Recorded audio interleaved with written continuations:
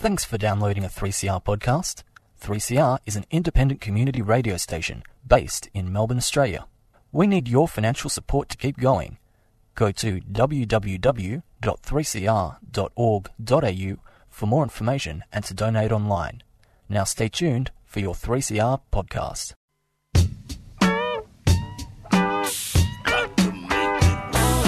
Communication Mixdown, the show that takes a critical look at contemporary media and explores the way we use communication to make sense of the world around us. From social media to citizen journalism to the logo on the front of your favourite T-shirt. It's all part of the Communication Mixdown. Each week, Thursday, 6 to 6:30. Communication Mixdown. Cranking up. Right here on 3CR. Hi and welcome to another episode of Communication Mixdown. I'm Jennifer Martin and he's insisted I don't mention him, which means I must. The wonderful John Langer is panelling for me today. Thank you, John.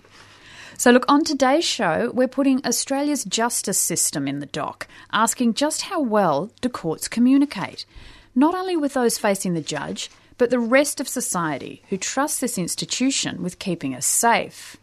So with us today in the 3CR studio, we're really lucky to have Paul Conroy. Now, Paul is the Strategic Communications Manager of the County Court of Victoria, and that's the state's major trial court. Paul, thanks so much for joining us today. Hi, Jen, and hi, John. Look, Paul, as it turns out, you've had a really busy day today managing media coverage of the sentencing for a major culpable driving offence in the county court. Can you just talk us through what your day's been like and a little bit about this case? Yeah, Jen, it was an interesting day because the judge involved, Judge Hannon, allowed a camera into court, which is a little bit unusual in our court, but it involved a very tragic case for all people concerned, but involved a driver. He was 20 years of age and he...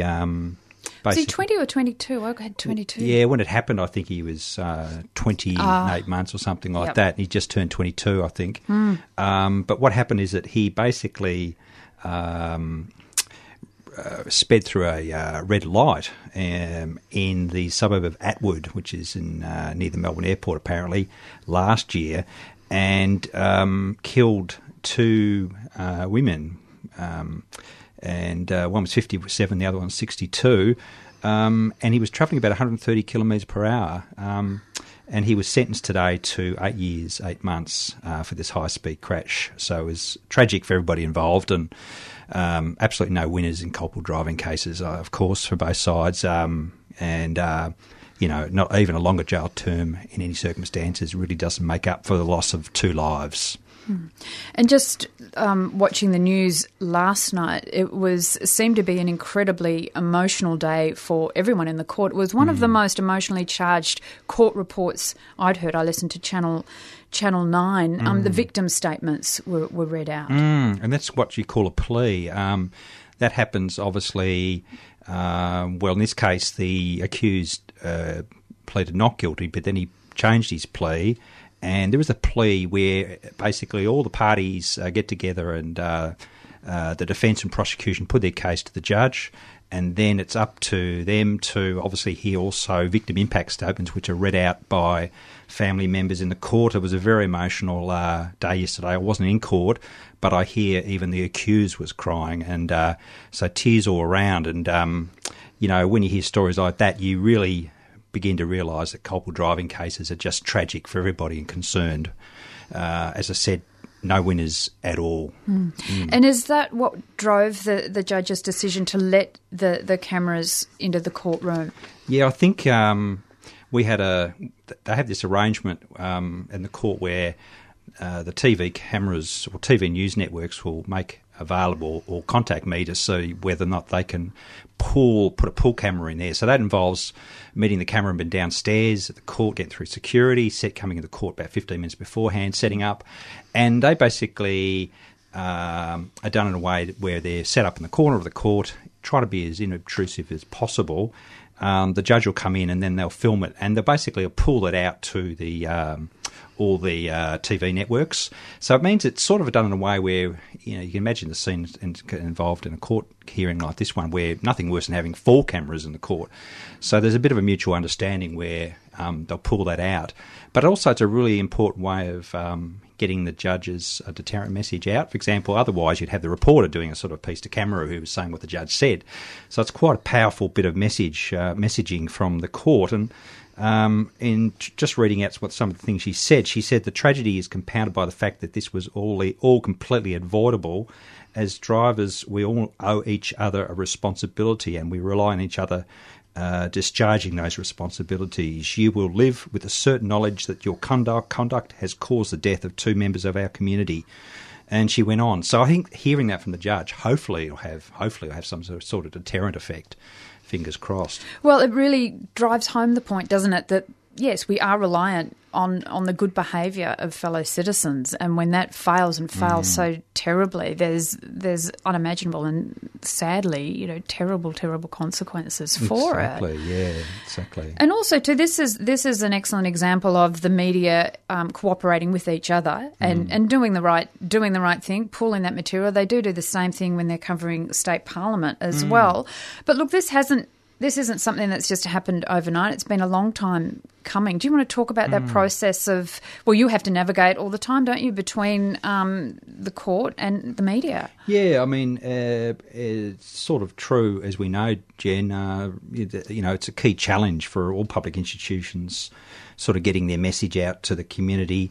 And especially the courts, which are basically have a pivotal role to play in the justice system, and obviously there's a lot of public interest in their work. But they have to walk this sort of line between the constraints of the actual what goes on in the justice system and the need to sort of communicate with the more wider community. So it's a difficult sort of line to straddle. You might have seen outside, court, for example, magistrates' court, television crews clashing with family members and that sort of thing, because they sort of stumbling each other, and the television crews trying to get footage, Yes. And that sort of, there is a lot of tension, but I think once everybody gets in the courtroom, pretty well behaved. But, obviously we're sort of in this second decade of the 21st century, and we're all sort of trying to figure out exactly easier way to communicate, and obviously social media and the internet is a growing area, and so, to some extent the courts are really playing catch up with other public institutions. Yeah. Keeping in mind this need to play catch up and keep up with what's going on at social media, we've had instances of people tweeting from the courts. I think the esteemed Margaret Simons from the Centre for Advancing Journalism has that title of being, I think, the first to tweet out from the court. But what are some of the challenges and frustrations that are faced by the judges of the county court in their dealings with the media? Yeah, I think the thing that really frustrates a lot of judges, because there's 60, 65, 70 judges at the county court, and they sit all over Victoria, and they hear about 13,000 cases or matters per year. So it's a huge sort of jurisdiction. But I think the thing that really frustrated me is that they're often not so much being criticised about sentences, but the fact that they are not properly explained in stories. And obviously there's constraints, isn't there, around what you can put in a news story. But the thing that really gets up their goat is really just the reasons why they've handed down the decisions. For example, they just don't do it in a vacuum. They have to do it in accordance with sentencing principles and all those sorts of things, and set by the Court of Appeal. And so that's sort of the frustration that comes up, not so much around criticism, which, it's a contestable environment, and I think, but not properly explaining or even misinterpreting information in the courts. Yes, and I think what you've struck on there, and what I'd like to talk a little bit about, Paul, is the lack of understanding within the media. Have you seen in your time at the county court, or over time, a drop in the number of designated court reporters and a loss of experience? Definitely, yeah. Well, I think generally the reporting's pretty good given the circumstances. But for example, the Age is now down to one reporter covering all the courts. The ABC's down to one, including online. Sorry, let's just stop. I mean, you used to. This used to be your your beat, didn't Well, they? You did police. Legal affairs, for the Age, Yeah, and I've covered courts for ABC, and that's say that again, because that's a staggering drop, and our listeners won't know this. One reporter for the Age, one for ABC, covering all the courts. Yeah, correct. And well, the second reporter at the Age, she took redundancy last time. But look, you probably might know a bit of a legendary court reporter guy called Steve Butcher, or heard of him. He was covering courts for 32 years or 33 years. He knew everybody in the courts. So now Still does. I know. He's and he built those contacts up, after that period of time. So, when you get that sort of experience walking out the door, and that was like 4 or 5 redundancies ago. So we're talking about 4 or 5 since then at Fairfax. And of course, there's actually 4 reporters at the Herald Sun, so they haven't cut back on numbers. But an interesting growing area of court reporting is AAP, which now has about 4 court reporters working from in the court. So it's going more online, a wire service basis. Yeah. And what's your view of the experience of those reporters? Are they younger reporters, or are they people like Steve who have been around for a while and are hanging in there fighting the good fight? There's some really good reporters, really young reporters. Unfortunately, what's happened, especially in television land, they're basically getting thrown into courts. You might have heard or seen that court case last year in the Supreme Court, which you might want to outline, but that involved a reporter from Yahoo 7 who basically uploaded stuff from Facebook, from other blog material, cut and pasted it from the Herald Sun, posted it, about a case that was in the Supreme Court and actually aborted the trial. So it's interesting. They can't. No one can see me, but I'm just holding my head in just. Oh, that was a terrible incident. It was terrible on a number of levels. She should never have done that. She'd also done a journalism degree and should have known better in her media training and her ethics training. She'd had that, but the ultimate responsibility lies with her bosses there, who pretty much just let her go, and that's what happened. But that aborted a trial. That was how much did that cost? That was yeah. Well, that's right, and also they got fined $300,000, and basically she got hauled down in front of the judge Lex Lasry for a please explain with her boss from Sydney. So that was pretty embarrassing, I would imagine. Yeah, very much. And also I did feel sympathy for her as well. I just thought, you need training, you need protection, and I thought it was very indicative of everything that's happening in journalism overall. Yeah. Paul, is there anything else you'd like to add? Not really, but it's been great to come along and have a chat about the courts, and hopefully going forward we'll be able to basically build in terms of our outreach to the community and using our own website basically. With the traditional media, that business model continuing to fail, then obviously we want to really more have direct connection with the community, and that includes 3CR listeners. Yes. Yeah. And we will definitely put all those details up on our website, but I would just say I thought your website was excellent. You can just, get across so many cases. There's so much information. So I would urge all our listeners to run an eye over it, because it's our community. We need to know what's going on. Yeah. Paul, thanks, Jen. Thank you so much for your time. Pleasure. Great to be here. Thank you.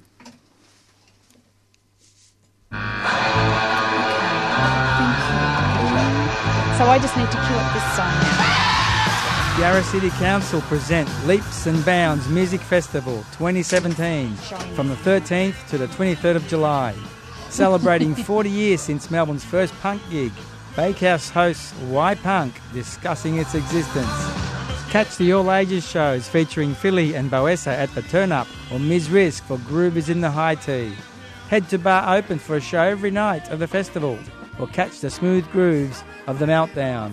For participating venues and tickets, visit leapsandboundsmusicfestival.com. A 3CR supporter.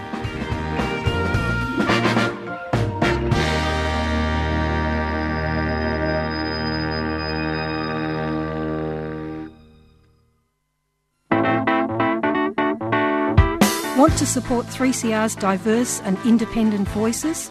Well, it's not too late, and we still need your support. Donate now by calling 9419 8377, or donate online at www.3cr.org.au, or post us a cheque or money order to Post Office Box 1277, Collingwood 3066.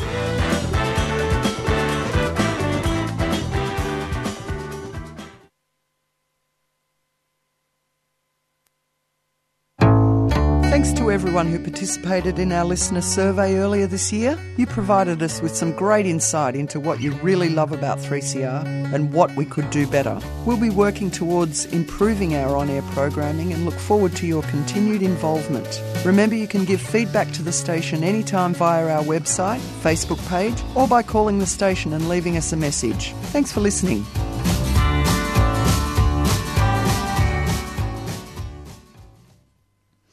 In stage 2 of our cross-examination of Australia's legal system, I'm joined with Melbourne University PhD student Annie Blatchford, and she's researching how the rules of evidence influence how the media reports intimate partner homicides.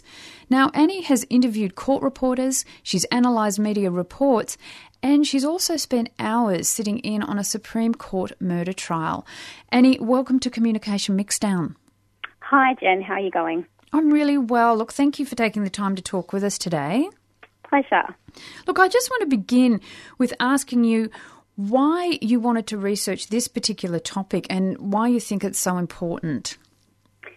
That's a hard question. I always start off with a hard question, Annie Blatchford. You do. So I guess I was doing some work as a research assistant on the media's reporting of violence against women in Victoria. And something that just kept coming up in this work was how difficult it is to report on violence against women and incidents of violence against women when faced with a number of legal restrictions, particularly because a lot of these stories are about things that are happening in the courts. Yes. And so that sort of led me to think that it's possibly an area that needs more clarity for the media, but also the media get a lot of slack about their reporting of incidents in the courts, but I don't think that those criticisms often fully recognise all the sort of hurdles that journalists have to go over when reporting on matters that go through the courts. Yes, I was just thinking that I don't think the community is really aware of just the kind of very heavy restrictions that lead to this, what looks like quite stilted reporting that looks as if it's hiding something. So do you want to just, for our listeners, just take us through some of those restrictions? Sure. So I'm focusing on the reporting of murders in particular. And for that, you've got from the very early stages of when the crime is committed, you have sub judice contempt, which means that you can only report the bare facts and you can't report anything that may ultimately prejudice the trial. You've also got issues around reporting proceedings about intervention orders, which are almost always involved in these cases. You also have a lot of restrictions around identifying parties of family court proceedings, and again, that's sort of interwoven into these cases quite frequently. And then in terms of other cases, you've also got identification restrictions on victims of sexual assault and children and so forth, and that's just a few really. There's also suppression orders, of course, that come up in the court. Yes. So it's interesting. I'm getting back to this idea of identifying. You can unwittingly identify someone, say in the case of if it's spousal rape, if a reporter can, follow procedure and name, the person accused of it, but by doing that can inadvertently identify the victim. So it's an absolute minefield. And of course, the consequences of doing the wrong thing can be devastating. Exactly, yeah. So I think you just talked about it previously, but the Yahoo 7 journalist, that led to the a trial which was a domestic homicide being aborted and then having to have a retrial, and putting the families in particular through that is just quite horrific. It really is, isn't it, when you think of everything that they've had to go through to get to that point and then have to go through it again, let alone the financial cost to the community as well. Yeah. And Annie, I'm very interested, and if you could just, take your time and talk us through this. You've spent time analysing these reports, but you've also spent a lot of time where most of us haven't, which is inside, the walls of the Supreme Court at a murder trial. And I'd be very interested in your insights into how victims of family violence are treated, or just what you've seen and what your experience of that was. Sure. So it was a 6-week murder trial. The accused was charged with murder of his former wife. He was found guilty. In terms of the representation of the victim throughout, a lot of my thesis I'm coming to find is that the importance and the influence of the rules of evidence, watching witness after witness after witness give evidence and attempt to sort of tell the story of what had happened and tell the story of the victim is quite stilted because the rules of evidence are so structured and so strict. So a lot of relevant things may not be admissible and therefore can't be said in court before the jury and therefore can't be reported by the media either. And so it's quite hard to watch in a way that the victim often becomes silenced, and the focus is on the murder itself and the very sort of intimate surrounding circumstances of the murder. Did that shock you, Annie? Were you expecting that, or?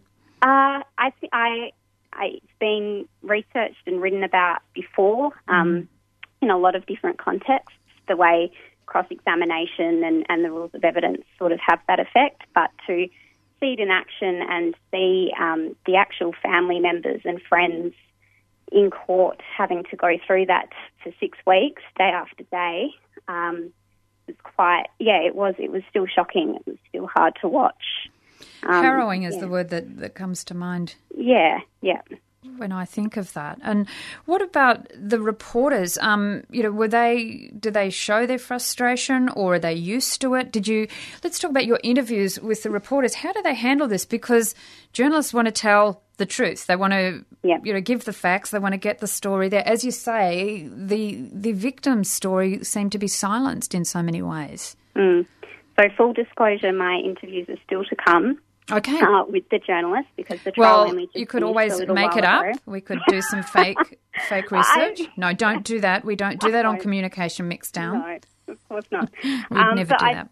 I do know that from another researcher who's been looking at the way the media reports sexual assault cases where there's AFL players involved. She has actually done some interviews recently with court reporters, and one thing that stuck with me actually was that they always, one person I think reported that they found it a relief when a trial had finished and they were able to write an article that sort of gave more information that they'd been previously allowed to give throughout the trial. So from that alone, it's clear that that person was frustrated throughout the process of reporting the trial, but once it's finished and sub judice contempt is no longer an issue, you often see articles that go into more detail, that interview family members, talk about evidence that wasn't let in throughout the trial. And so I think those articles are really important. They are, and there have been some incredibly moving articles, isn't it? And it is when the journalist can really capture the pathos of everything that everyone has gone through and convey that to the community. Exactly. So, Annie, look, understanding you're still in the early stages of your research. You haven't interviewed the journalists yet, but even so, you've had so much more exposure to this than most of us. What are some of your observations that you think may help communication between the courts and the media, ways in which it can maybe be improved? I think it's a hard one because, again, as you were talking about earlier, there's only one reporter from one outlet, and the pressures would be so intense on these court reporters that they can only pop in and out of cases. They can't attend all cases. They're very much reliant on getting information from AAP reports or other media articles or their sources within the courts. So I think it's problematic that there are so little court reporters now. Yes. I guess a way of sort of trying to accommodate with that is just ensuring that the relationships with court staff are strong, and that there is open communication between the two, so there's accuracy in the reports would be one thing. Yes. Well, look, I think that's a good place to end it there, Annie, because we're hitting the ball right back over the net to Paul Conroy with his job as strategic communications. We'll just tell him to keep those lines of communication open. But Annie, thank you so much for taking the time to talk to us about this today. Really appreciate your insights. Thanks for having me. Yep, and good luck with those research interviews. Thank you very much. Okay. So this ends our trial of Australia's justice system, and that's also it for another episode of Communication Mixdown for this week. We're back here next Thursday.